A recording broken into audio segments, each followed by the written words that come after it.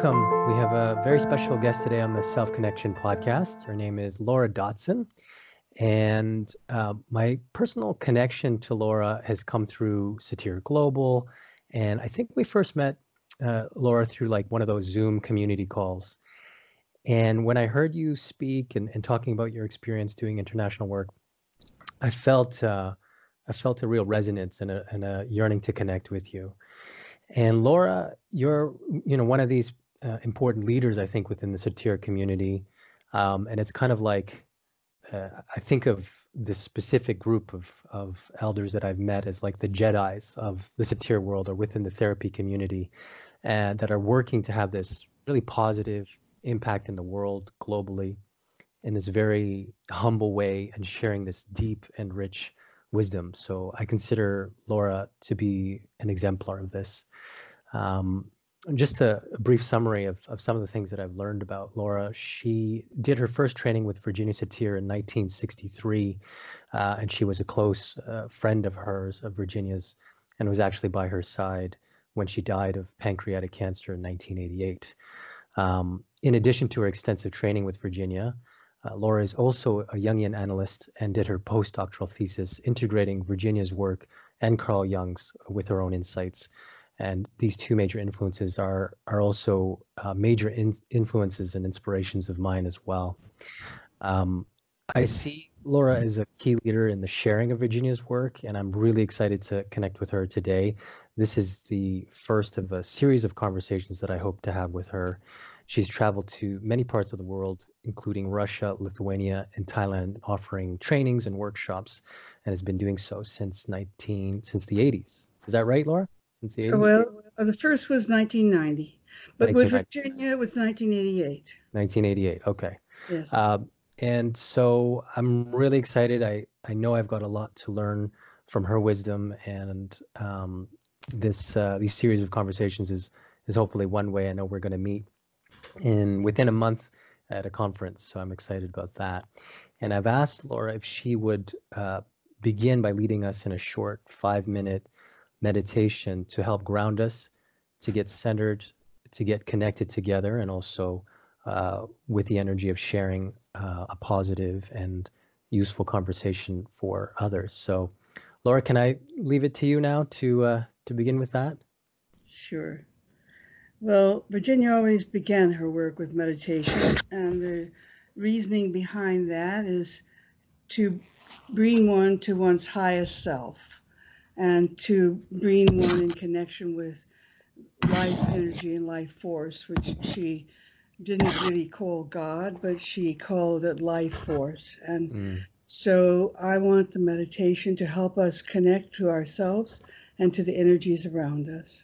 All right, so if you close your eyes, and as Virginia would say, your beautiful eyes, because we all have the opening to our soul through our eyes, and everyone's eyes are beautiful.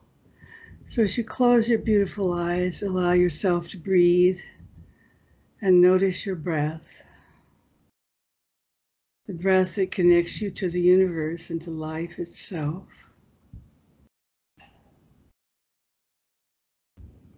Don't change your breath, just notice it and follow it as it goes in your body, as if you were a leaf of awareness, just gently going over your breath.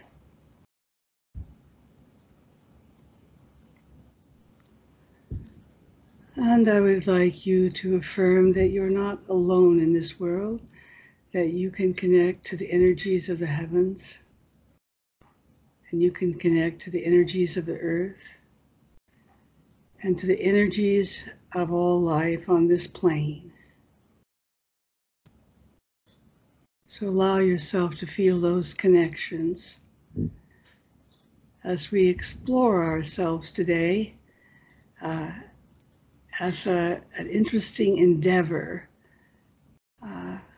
So allow yourself to prepare for exploring yourself with curiosity, no blame, no shame, but curiosity about who you are and what your uniqueness is.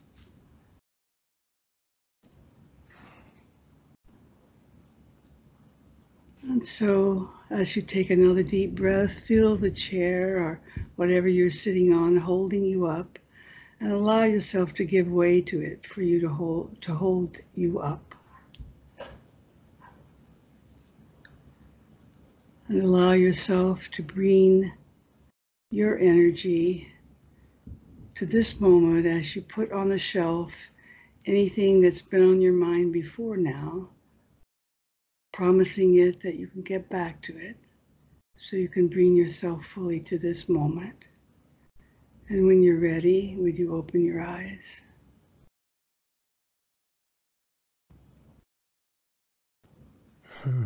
Thank you for doing that, Laura.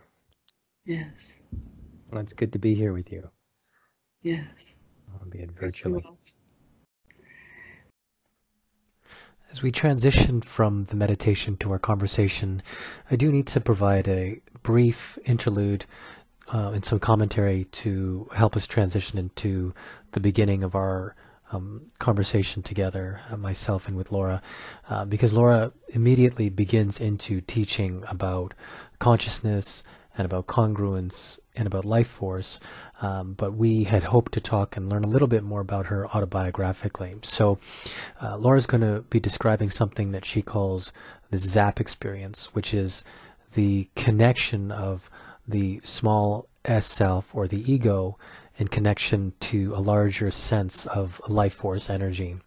And when talking about such things, I think it's important to contextualize it with one's own experience, one's embodied experience, so that people can relate to it more realistically and that they're not necessarily talked about, at least in the beginning, as abstractions, because I think if it just stays at that level, it can be not very meaningful to hear about concepts and theories. So I invite Laura to share about her experiences of what she's calling ZAP, or what I would call a feeling of deep self-connection, or what others have described as a connection to a greater life force.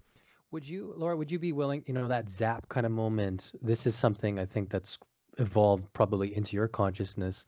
Would you be willing to share, because I was hoping to hear a little bit more autobiographical things at the beginning to contextualize you and to sort of frame some of these learnings that you're getting into. Can you share your own experience of coming into that awareness? Yes. Well, thank you. And I had forgotten any introduction about myself. And you're just ready to teach. You're ready to share. And Yeah. I think it'll help to put you within a context of this this journey that you've been on. And I was reading this book, which you wrote a chapter in, which is Virginia Satir, Her Life and Her Circle of Influence. And there's some autobiographical pieces about you in there. And just in reading the first few pages, there's a few things that I do want to quote, because I think it'll segue us into some of our topics for today. But on that topic of that feeling of connection to life force, maybe what I would call self-connection, this capital S self. What was your sort of early part of that? It seems like you were a teacher at one point, and then you transitioned to social work. Can you share a little bit about yourself? Yeah, well, my parents wanted me to have a marketable career when I graduated, and my interest was in theater and psychology, which actually later led me into psychodrama. But these weren't so marketable with a bachelor's degree, and so I did a degree in education and taught the fourth grade for a year. And as a teacher in the fourth grade, I had an experience that later I found was quite like Virginia's. The children would come to school and I would notice if they looked tired or if they looked distressed. And I wondered what happened to them at home. Or if they were joyful, what had happened just before they came to school. And so I began going home to the children's homes and visiting their families. And this, at that time, in 1958 and 1960, that wasn't the thing to do. And the principal was not happy with me doing that. But I realized in this way that I was much more interested in the child's emotional development than I was in whether they learned their multiplication tables. And so that led me to go to the School of Social Work. And I, like you, when I went to the School of Social Work, felt, oh my, I'm not learning here what I can use, and I don't know if I like this career or not. And then I ran across an article about Virginia Satir, family therapy, a new way of working. And it was about Virginia Satir and Carl Whitaker and Murray Bowen. And I was so excited. I thought, oh, I could do this. This makes sense to me. And I wrote all three of them and asked if I could study with them, because there was a way to reach them that was given in the article. And only Virginia answered my letter. She was the only one. Yeah, and I wish I kept her letter. It was handwritten. And she said, come to this workshop. And it was at the place that later became Esalen Institute. Wow. But it hadn't formed then. Mike Murphy had just inherited the land, just come back from India to form it. And he was trying to settle things with his brother as to which part of the land each of them would inherit. But at any rate, the letter said, please come to this workshop and you will get something for your body, mind, and soul. Well, I thought, goodness, I never heard those words used in social work or in teaching. And I think that I couldn't miss that opportunity. And so I went. And I took my high heels and hose to go to a conference, and ended up at Esalen at the hot springs, where everyone was casually dressed, and hot baths were there where people were nude in the spring water in the baths.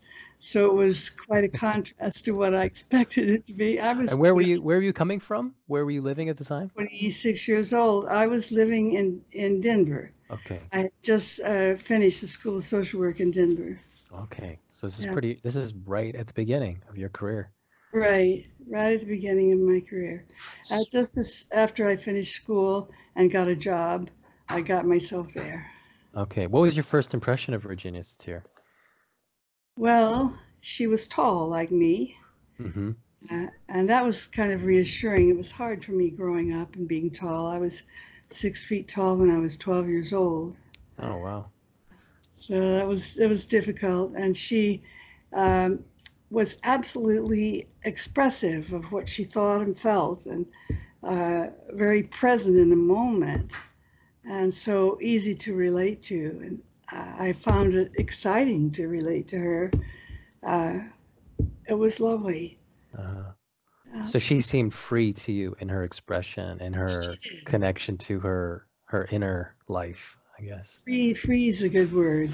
Yeah. Seemed free to say and comment on what she thought and felt, and to listen carefully too. She listened ever so carefully to other people. So I was so excited about meeting her, and I determined then that I would study with her as much as I could. And fortunately, I had taken as my first job in social work, working at Fort Logan Mental Health Center, which was one of 10 experimental hospitals that the National Institute of Health had funded. And it funded it for the purpose of using experimental and new ways of working, no locks on the doors, relational and community oriented. And so we had living with us and teaching us for 3 years. The man who founded Therapeutic Community, whose name I'm not finding right now, Maxwell Jones, from Scotland. He came and spent 3 years with us, teaching us to gather all our patients from one catchment area where we worked in a community every morning and have a community meeting, which is very much a part of Virginia's philosophy, is building community. These people knew what was going on with each other. They knew the meds each other took. They understood what the meds were doing for them, and they understood what their goals were in the hospital and what they wanted to accomplish, what distressed them in their lives. And so they could... This is an adult population? Adult population, maybe 45 people gathered every morning. And it was so effective and so supportive and so loving. Mm. So the patient didn't feel alone in what they were doing. Mm-hmm. And we wanted to bring all the other innovators. So I said, well, bring Virginia. And of course they did. So Oh, wow. every year for the 9 years that I worked there, Virginia came 2 or 3 times a year. And she and I did a group on stage of adult schizophrenics and their parents. So the parents were rather old, really. Mm-hmm. And I did that work when Virginia wasn't there, and she supervised me in it. And then when she came, we do it on stage with maybe 500 or 600 in the audience of Oh, people wow. in the Denver community who wanted to learn to work with schizophrenics in a family therapy way, or Okay. even to work in a family therapy way with anyone. Right, right. Because at that time there was a lot of national funding towards research with family therapy and with Right. this like schizophrenia specifically, or with um, Other uh, diagnoses other as diagnoses as well. But that was I think that pushed a lot of the innovation around family therapy. That there was a lot of research happening at well. around, I And guess, the 60s and in 70s. the 60s and early 70s. Yeah. And we sent every sixth person home, regardless of their diagnosis, as long as they had a family. And we went home with them. And every day we spent a whole day with them at home. We learned about their neighbors. We learned about any affiliations they had with church or community or relatives all around their larger community that could be supportive to them. And we Hmm. tried to educate all this community beyond blame to see what was going on with this person and this family so that they could be supportive. Mm. And the follow up on this was 5 years and then 7 years. And it's really quite true that there were much fewer readmissions to the hospital, that economically it was far more economic because we didn't have the hospitalization, Right. that the people stabilized far more than people even in the hospital. So it was, Hmm. and even so, that's not being done today. Yeah, so I wanted to get into that in terms of what did you witness or observe in what was unique about the way that Virginia worked? And sort of a second question that maybe we can hold because you're already getting into it is um, what how do you define systemic? Because I hear you describing that, those layers and layers of working with the family and with the community and with the hospital. So yes, I guess the broad question is what resonated in when you witnessed and watched Virginia work? What were the highlights for you and what you were learning from her? Well, this deep respect for every person is the foundation. There's no shame, no blame of anyone. And to do family therapy, one has to rise above any blame of anyone because the issues are systemic. Hmm. Maybe the one person has the symptoms, but sometimes they have the symptom for the whole family. Sometimes, like in schizophrenia, it has some biological roots, but nonetheless, the problem is not the problem, as Virginia would say. It's how we cope with the problem. And Hmm. so the family had learned, they didn't know how to cope. They tried everything they knew what to do. And that's what Virginia would say to people. We know that you've already tried everything you know to do to make Hmm. things better. And we know you're here because you run out of ideas. And so we want to help you to find ways to work with this issue that your family is having. And so that absolute faith in the people, we know you've tried everything you know to do. Okay. I think what's interesting about this is it makes me think of sort of this general stance that most therapists know to take to be compassionate, right? But I think there's a practicality to what you're describing in terms of actually logically understanding that blame isn't going to be useful, and that like I think like tools like family reconstruction or working with the whole family system or looking past into multiple generations was a way at getting at real real experiential compassion, like it really felt compassion. Can you describe how Virginia incorporated that kind of family work, and because I think my curiosity is around how to have that grace, right? How to actually embody that and to really genuinely feel that beyond just the abstraction. You know, Virginia spoke of how she prepared herself to meet any client. And maybe that's a foundation answer to what you're asking. Is she would say that when I'm getting ready to meet a client, I first want to put on the shelf anything I've been thinking or doing before. I can promise I'll get back to it, but I'm leaving it for now so I can be fully present. And then I want to connect myself to the energies of the heavens and the earth and the energies on this plane so that I can bring as full energy as I can to this moment. And then I think about this person I'm about to meet or this family I'm about to meet, and I think of them with a deep respect and even awe. Now, isn't that a big word? Whoever would use that in therapy. But respect and awe. Yeah. And she would say, not for their behavior. It may be something that's very hard to deal with, for their essence. We're all miracles. And so I'm about to meet a miracle of creation. And I feel a respect and awe for that person. And when I am in that state, I can turn and take their hand, because she believed that contact is a basic way of connecting. And I can look them in the eye and say hello. So it's that attitude that she brought. And she didn't feel she had any answers for what to do, but she wanted to join the family in exploring what was happening and what choices they could have for other things to happen. So she joined them in what she called being a detective. And she showed that with actually a detective hat in a humorous way, but it's a hat of curiosity, being more curious than blaming. And she's teaching the family all along to move beyond blame of anyone. And she would even say, you know, blame is one way we do to try to understand what's happening. We say, oh, she did it or he did it, because we want to understand why this painful thing happened. And we don't in our minds have a broader way to look at it. Right. So I want to help you to see this beyond blame. No one here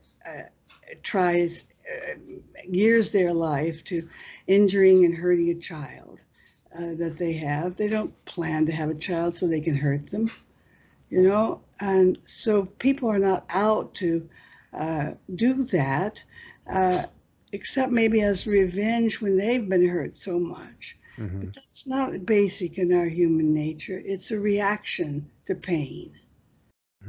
Yeah, I think Virginia introduced me to these beliefs about the world and about people that they're fundamentally growth oriented, and that like a pathological focus of reducing symptoms is only one level, but that connecting to this essence I think you're describing is so important, because there's a life force, a direction.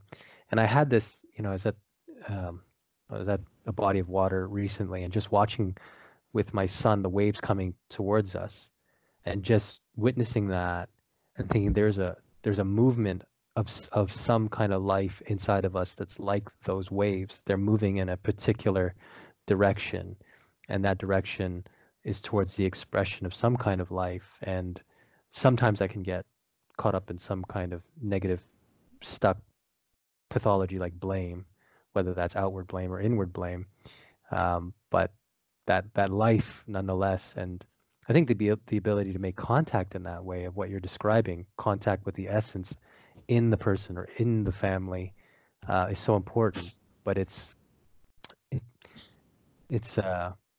has to be experienced. And I wonder like how she was able to bring that, you know, when you talked about her introducing the training as something for the mind, body, and soul. What was in her experience that she had such confidence that there was a soul? You know, Virginia didn't speak of soul in the days when she was alive, except maybe in the last few years of her life, because this country was on a kind of anti-God kind of kick, and so she wouldn't use those words exactly. But she would say that we have the seed of creativity, and we have the seed of creative energy. And if we have what is usually called a, quote, problem, she would say it's a block in energy. And Jung would say the same thing, that we are geared toward growth, but sometimes a collection of things happen in our lives that block our energy so that we can't move on in growth. So she's looking for where that block in energy happened. And often she'll try to find that by going back in the past. So she'll say, when a person is saying like, a schizophrenic might say, I've never been liked in this family. I've always been different, and people don't trust me. They don't like me. She would say, "Oh, good. Thank you for telling me that. And would you tell me when you first felt that in your life?" And then the person goes back in their past, because at that point is when the energy began to be blocked. The creative energy for solving life's issues began to be blocked when they made sense that somehow they're wrong or bad or stupid or crazy, as Virginia would say. So they would go back, and often the schizophrenic break doesn't happen until like age late teens, early 20s. So she would be curious about what their earlier childhood was like, how they felt different, what it was like to be different. Did difference get a label of bad? You know, suppose we called your difference unique, she would say. And so again, trying to take blame of oneself or the other off of it. And shame too, taking the blame. Shame, yes. Shame is maybe the hardest emotion in life to carry, because with shame we feel like we should disappear, we shouldn't exist. And so shame, yes, she is really working to take that off and to help the person see themselves as she does, like a miracle of life.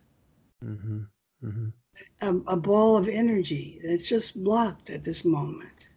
So I want to come back to our original question, which is, I can't remember how you described it, this kapow state, or this sense of connection to that life force within you. What was your earlier experience of that for yourself? You know, I had a lot of upbringing in religion in the Southern Baptist Church in Texas. And I felt, and my parents weren't like fanatic to the rules of the church, and they seemed to, my mother particularly seemed to have something very precious, but it was robed in all this framework of the church organization. And I was trying to find the essence of what it was that she seemed to have. And so I looked, I was searching. And I too had the feeling I'm different. I was less than 100 pounds and 6 feet tall, and I felt shame at having too long legs. I used to imagine that I could cut a portion of my upper leg off and put it back together so I'd be shorter. Somehow I wanted to be more acceptable. Virginia had a great sense of humor. She would say, "I tell you how you deal with that. You know, when you say goodnight to your boyfriend, because I was like 25 when I met her, 26, you come to the door and you step down in the flower bed." So you'll be shorter than him. She just treated it with humor. It was so precious, precious. Yeah. So that was my experience in shame, and also my siblings were very oriented to. Well, one is a pharmacist, and the other is a big time accountant for Exxon, comptroller for Exxon. Mm-hmm. at the highest level. And so they both have exacting minds. And I have a very different approach to life. I'm looking at emotional well-being, and that's just not their way of thinking. Mm-hmm. It's the way they're wired. And so I was often a threat to my family when I would speak about emotions, or I would ask about emotions. Uh, my At what age were you starting to do that? very young, very, very young, maybe 4 or 5. I first Or, remember that. yeah. And I, like all children, tend to take any issue that's happening in the family as something that they caused. And so I noticed tension and unhappiness in my family when I was around 6 or 7, Mm-hmm. 6, I would say, and five actually, 5 until about 9. There was this tension in our family, and I thought it was because of me somehow, that I had done something wrong, or maybe I wasn't lovable anymore. My father didn't come home from work and pick me up and throw me in the air like he used to before. And I didn't know what had happened, that maybe somehow I wasn't lovable. I was a charming young child, and then I was all legs, as they would say. So it must be my fault. Well, I worked with Virginia. Actually, it might have been that first time at Esalen, uh, or maybe the second time when Fritz Perls was there, and he played my father. I was sitting on his lap. He's nothing like my father.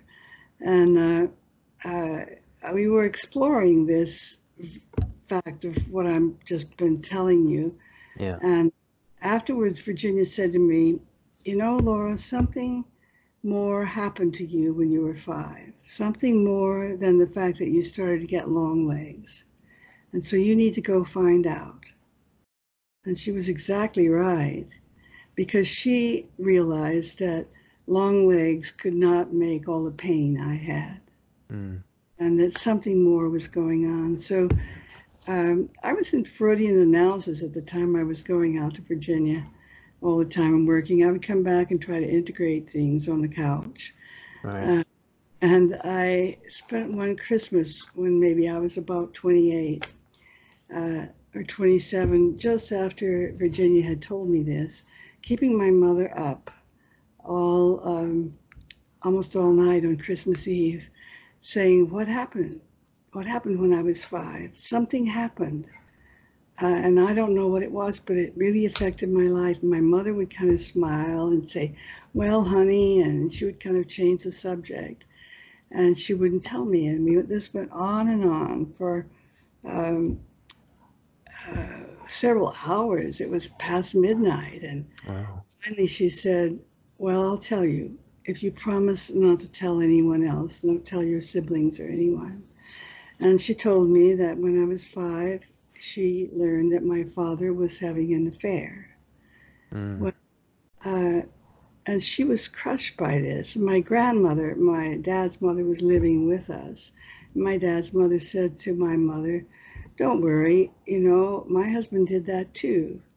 And my mother said, "No, I won't tolerate this." And so Yeah. she had taken my brother and I to her mother and said, "I'll come home when we have a house separate from your family all living in it, and when you're ready to be with me." And she, Wow.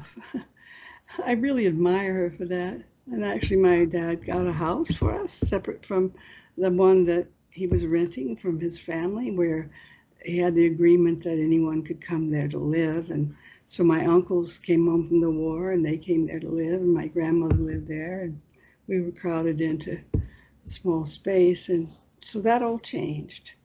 And my father, well, the war ended. My father was one of the few people who was in the States during the war, because he had a injury from pole vaulting as a teenager in high school. Mm. He couldn't go to the service, for which he felt very embarrassed. But here's this tall, handsome man, one of few around, and so it's not surprising that a lot of women would be Right. seeking him. Right.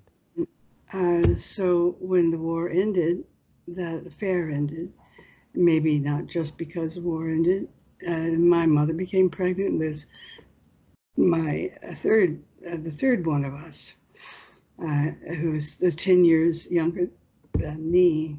Mm-hmm. So why was I telling you all that? So can I ask about this? Huh? What did you integrate, or what did you expand in your awareness after learning about this? Well, when my mother told me that, I began to cry, and what came out of my mouth is, "Oh, you mean it wasn't my fault?" Mm. Because I had incorporated as somehow I had caused the family Right. pain. Right.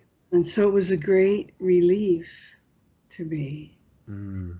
What I had learned, and this is relevant to what we're trying to do with in our talk today and for the next 3 talks, is I had learned shame. It's a reaction to anything being wrong. And what happened to me is I expanded my possibilities for how to react to something wrong Mm. beyond what a little child would do, thinking it must be me. Right. And I realized, so many other things could be going on far beyond me. I'm not the center of the universe, Right. as a child thinks. And so it was an Hmm. old learning that I had that was a way to protect myself in a way. It's just to pull back and feel I won't talk, I won't interact because I'm not okay. And suddenly I realized there's so many other ways to look at things. So it was immensely freeing. So it seems like the survival, and I don't know what your coping stance was at that point as a 5-year-old, but it seemed like you went into this freeze mode where I have to stay small, I have to not act, I have to not maybe be seen. And then Mm-hmm. this idea of your body growing and becoming unavoidably seen, I Mm-hmm. guess contradicted that. It's like how can I hide myself? I'm not small anymore. I wonder how would you describe the survival coping, the way that your behavior manifested as a young girl? What did you decide? I didn't become a woman really until after this work with Virginia. Uh, I just felt not to be seen, not to be uh, Mm-hmm. noticed. And so my way of thinking of myself was uh, maybe even neutered. Uh, and I couldn't move from childhood into being a woman, a sensual woman. Mm-hmm. Mm-hmm. And that leap came with this work with Virginia. Mm. And I think speaking of life energy, I mean, even in the Freudian sense with libido, it's like to not be in touch with that energy is like, well, to be disconnected from the ability to have intimacy with a partner, and to be disconnected from your creative energy. Mm. Um, oh. Yeah. So it sounds like those encounters with Virginia had quite a significant impact. Yes, definitely. It's hard to separate it all out because I was in Freudian analysis at that time. Mm-hmm. But the impetus, the explosion, if you'd say, of feeling and insight would happen with Virginia. And the integration would come when I came back. I had someone to integrate it with. Yeah, beautiful. Yeah, Yeah. Hmm. Thank you for sharing that. That's, sure. hmm It's a lot. Yeah. Yeah, yeah.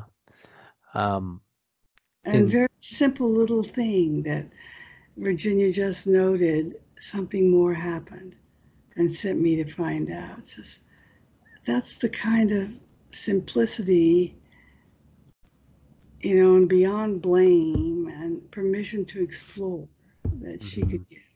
hmm Because I think, I mean, as a general theme, you're unraveling the shame and how I would describe it as like self-disconnection or disconnection from life force, the shame of I don't want to cause any more pain, or if this is all my fault, I don't want to keep, I don't want to do any more harm and feel even worse about myself. Some people turn towards workaholism, or I have to become this huge ego and have a lot of success to be able to make up for all of this. And then there's, to not be seen, and for a child to be small and to be unseen, I think is also quite common as well. But to unravel this shame, I think is a huge theme that is ever present, and a lot of what the people that I work with struggle with, and yeah. Yes, I think so. And I think the application of systemic work beyond family systems and our internal systems that internalize shame, we can apply this systemic ideas to cultures. And I experienced in my work in Lithuania particularly a whole nation of shame. Mm-hmm. Mm-hmm. And I helped establish a Jungian institute in Vilnius, Lithuania. And one of the weekend intense workshops I did, or 3 days, was on shame. Mm-hmm. And I was presenting it. I felt very compelled to present this. I was presenting it in families, and someone raised their hand and said, "Laura, could there be a whole nation of shame?" Mm-hmm. And then people began to talk about the Lithuanians joining the Germans against the Jews. And the joining of the Germans was a way of protecting themselves against the Russians. They felt maybe this new intruder is going to be better than this old intruder was. Right. And they joined them in killing the Jewish people. And so there was an orchestra in the town center in Vilnius of Jewish people, and each night there would be fewer people there. Mm-hmm. And the people were climbing into the Japanese embassy over the fence because the Japanese were giving visas, and they were the only place that was giving visas. Right. And it was contrary to the emperor's wishes, but the local embassy was giving them anyway, so that people could get out of there. But there were many stories. Once it was safe to tell them, people began to tell their stories about, like, one man was talking about being with his uncle on a train when his uncle got off, left him there for a little while and went into the woods. He could hear shooting going on, and then his uncle came back, and they had taken Jews into the woods and killed them. And this boy, this man now, who was a psychologist, but psychologists could only do research, eye-hand coordination, such as that, because it would be an enemy of the motherland to have a philosophy of counseling under communism. So he couldn't speak about this experience. And this was like 3 years after the failed coup, that he just wept and wept and wept and told his story, and many other people in the group told their stories. But that was a whole nation of shame. Mm-hmm. And so it applies to all systems. Yeah. I think about, the international work that you've talked to me about, you're describing now, and you've talked to me about before, and the piece of your own personal work that you talked about in dealing with shame, and how the insight or the connection to the context of what happened around you, not just within you, and then being able to speak about it, to express it in relationship to your mom, in relationship to the work you were doing, in analysis in your relationship to Virginia freed up that energy, this psychologist, that the expression of it, and then the embodied expression, the tears, the expression of pain, and of all of the emotions surrounding that is what's that healing power is. And I guess one of the things I wondered if we could touch upon is any other highlights of what stood out to you in those early years of meeting Virginia. And if you don't mind, I want to read something that you wrote that had to do with the body in your impression, and maybe we can go from there. Would that be okay? Sure, go ahead. Most of the years I knew Virginia, I sensed the profundity beneath her work's dynamic simplicity. Only more recently have I been able to articulate how I see her impact on holistic thought and the development of psychological theory and practice. Core elements in her work since the 1940s are only today becoming acceptable in mainstream psychotherapeutic thought. In a Chicago children's home in the 40s, for instance, she never hesitated to follow the orphan clients to the place of their pain. She and they went beyond the Oedipal period where classical Freudian thought stopped, to the roots of early abandonment issues. Through breath and body work, she discovered that people store these preverbal experiences mainly in the body and in images. So I found that fascinating because, work with the body is becoming more, I guess, evidence-based with things like sensory motor psychotherapy and a lot of the trauma work that's coming out, Peter Levine's work and so forth. And there's more, I guess, acceptability of thinking about work in that way. Can you describe your experiences with that? And I know you had training from several people, Fritz Perls, the founder of Gestalt therapy as well. But with Virginia specifically and your experiences with her, what did you learn from her about that, about body and how important it is? Oh, there's so much to say. I'm just sorting through my thoughts. Yeah. Take your time. I'm thinking of my experience and meditation when Virginia was dying, and she asked me, what shall she said, I'm so afraid. And I said to her, what should we do about your fear? And she said, well, if I knew, I'd tell you. And I thought, well, I'm going to have to know. I'm going to have to find out. And so I went into a deep meditation in the room next to hers where I was staying. And I jumped up after about 15 minutes and started to run to her room. And I did not know in my head what I was going to say to her, but I knew in my body. And then it came to me in words in my head. And I said, well, this is what we do.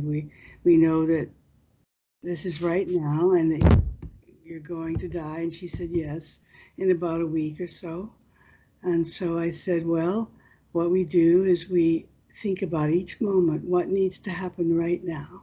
And then we do that. And then the next thing, what needs to happen right now, and we do that. It was extremely comforting to her. And I had no idea in my mind what I was going to say to her when I got up, but my body knew.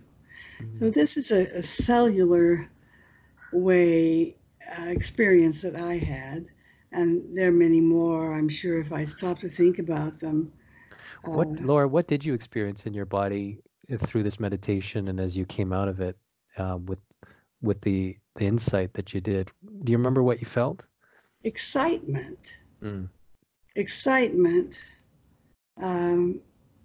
Eagerness to get back to Virginia and share what I had learned that I was excited about.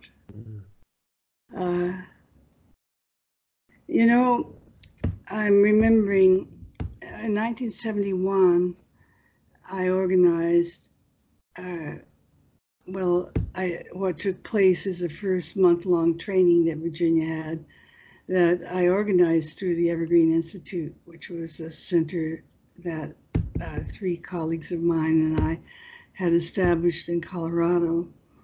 And one lovely woman named Jackie Swartz was there. And Jackie carried a lot of pain in her body and tension in her body, and very quickly could be in tears and not exactly know what brought her to those tears. And Virginia knew that her mother had died in an accident. Well, not immediately, but after being in a hospital bed in the middle of the living room for about a month, she died. And Jackie was in this automobile accident. And Virginia wanted her to find her experience at that time because she felt that that was stored in her body. She was maybe only 3 years old. Right. And that was affecting her life now. As Virginia knew that trauma in childhood is stored in the body, and that we make conclusions about it and behaviors based on it to protect ourselves. Because when we're so little, we haven't had much life experience and we don't know how to take care of ourselves under such extreme and unusual kind of agony. And so she had her on the floor, as Virginia did her orphan clients where she worked in the 40s in Chicago. And she said, you know, she was just ever so patient and following what I call leading by following a half a step behind. I don't know if Virginia ever used that phrase. Have you run across it in her writing? No, I haven't. That doesn't sound familiar. I think it may be something that I put together by describing how I want to work and how I saw Virginia working. It's like I don't know where I'm leading, I only am following. And I listen, I'm looking very carefully for the next thing the person will say that will direct me where we're going. And I'm trying to read their body and mind, their emotions, their breath, their posture, everything about them to try to help them surface what's almost conscious, but not conscious yet. And that's what I saw Virginia doing as she was working with Jackie. And so she was right down on the floor with her. And she was saying, where are we right now? You know, I don't know where we are. You're lying low on the floor. Yes. Would you like to lie lower on the floor? Oh, yes, I would. Because she saw her kind of wanting to go down. So she's suggesting something to her, which a Freudian wouldn't do. But Virginia feels that when she's a partner with a person in exploring, that they won't take what she's saying unless it fits. So she doesn't worry that they'll see her as an authority and have to say, oh, yes, I'll do that. But they really will check it with themselves because they've already become partners in exploring. I'm trying to understand. She was already lying on the floor. How could she lie on the floor lower? Like what was the physical position? She had her elbows propped up in front of her body with her elbows. So go ahead and rest yourself there. So she did, and then she started combing her fingers on the floor. And as she combed her fingers, Virginia noticed her fingers and said, if your fingers had a voice, what would they say? What are they seeing? What are they feeling? Just giving her a lot of possibilities. What are they seeing? What are they feeling? What would they say? So that Jackie could take that in. And she said, it's a rough floor. It's a rough floor. It's brick. And then she began to remember that this accident happened in the center of town on a brick road.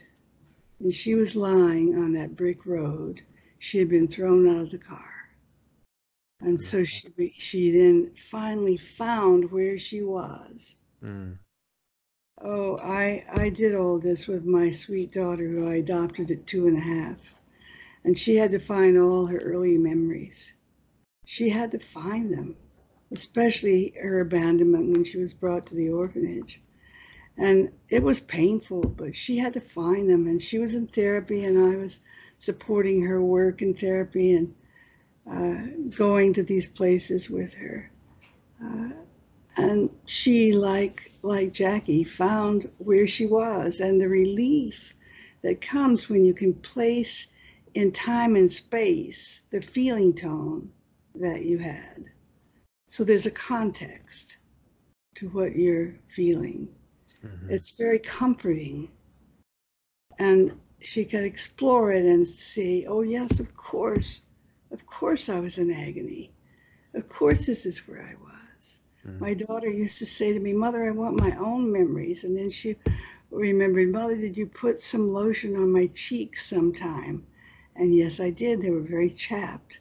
And that was one of her first memories. And she was so excited that she remembered, and she could remember the touch of my hand on her cheek. Mm-hmm. It was so comforting to have a memory to become familiar with that part of her life that she had repressed. Mm-hmm.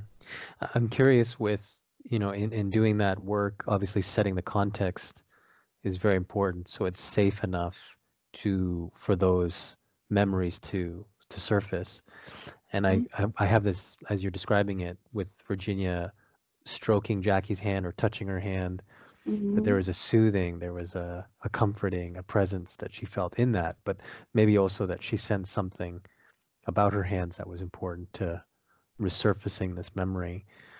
I wonder what else you saw or witnessed in the way that she nurtured the context or directed the context such that important memories or healing or moving through experience could happen.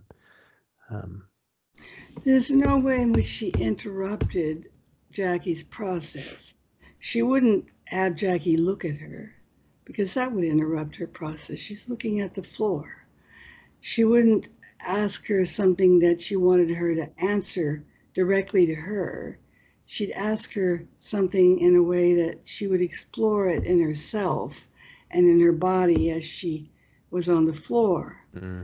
So Virginia was not in the way of what she was doing. Right. She was just a presence to help Jackie find what her body was remembering. Mm-hmm. So I think that art of staying out of the way as a therapist, so important. Yeah. I think of the word guide, and I don't know if Virginia used that word. I think she had, but that she's a guide, and you're in your experience, but having the presence of someone, a trusted someone to guide you in what is a universal, at least on some level, the universal human element of that, of moving through pain, of needing love and support through that pain, and having that communicated some way through voice tone or touch or through your eyes. I think all those ways, voice, tone, touch, and long before she was on the floor, Jackie had felt partnered with Virginia and felt that Virginia wanted to go with her as far as Jackie could go. Yeah. And that bonding happened before she got on the floor. Sure. Yeah. These are such, I think, powerful images, and I think also very inspiring to hear for me in terms of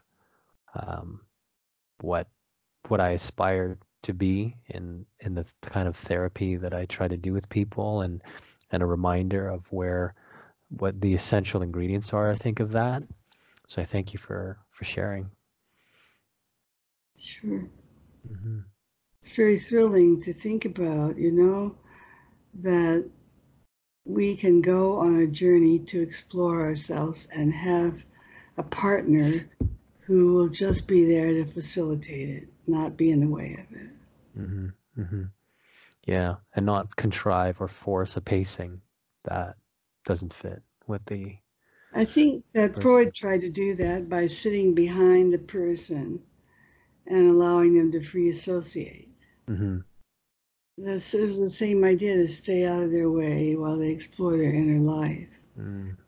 But and one could have a relationship with an analyst so that they felt some trust that the person was being with them and letting them explore. But you know, the analyst would not say much, would not convey the caring and support. Yeah. So many wouldn't at the time I was in analysis, anyway. So that It's a blank slate. It's yeah, that image was that ability to journey with a person like Virginia did was just not there in my analysis. Yeah, I think, you know, I think what's an essential ingredient to powerful and healing relationships and therapy is when the self within me, the life force within me, can contact that higher self within you, and all the things that surround that, the personality development, the survival patterns, all of that can start to become fluid again when there's that kind of contact.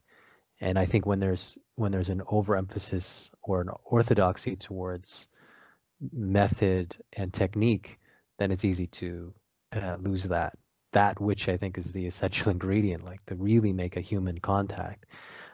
But in, you know, at least the video that I saw of Virginia, she always worked with that connection. Like literally, it would be the physical connection and holding someone's hand or touching them on the back or somewhere. So Touching for quite a while in psychotherapy and even now has been very questionable. And a lot of people are concerned about being sued for sexual overtures and so forth. No one can make a connection with their eyes and not touch. But Virginia was helping, like husband and wife, touch each other and touch each other's hands as they spoke. And so for her to be in there with the physical aspect too, that body contact conveys energy and caring in a way that the voice can, the eyes can, but it's enhanced by the touch. Absolutely. Yeah. It's I think it's the appreciation and the full embodiment of everything, all the senses, all the emotions, all, you know, the images that what I appreciate about Virginia, and she really empowered me to take those risks, to incorporate touch and to make sure that the senses were involved and to use sculpting and to use the whole body. And it's to not have access to those things, I don't think I could have lasted in this field and nor had a good time of it at all. But right, it's a good time too. It's exciting when you can connect on deeper levels. Absolutely. It's exciting for the therapist and for the patient or the client. You know, I was going to tell you something about what was it you just said? I'm not as good at these things as I used to be. Just about being empowered by her example of not being afraid to incorporate the whole self, the whole body, every aspect of. I was thinking about her description of a therapeutic session, and it has, as most people would agree, a kind of curve to it, a warm up, an apex, and then a kind of summary and conclusion. But as you move toward apex, there's a great deal of risk that the therapist has to take. Otherwise, it's like having a cup of tea with somebody and touching on something, but not leaping into it. Yeah.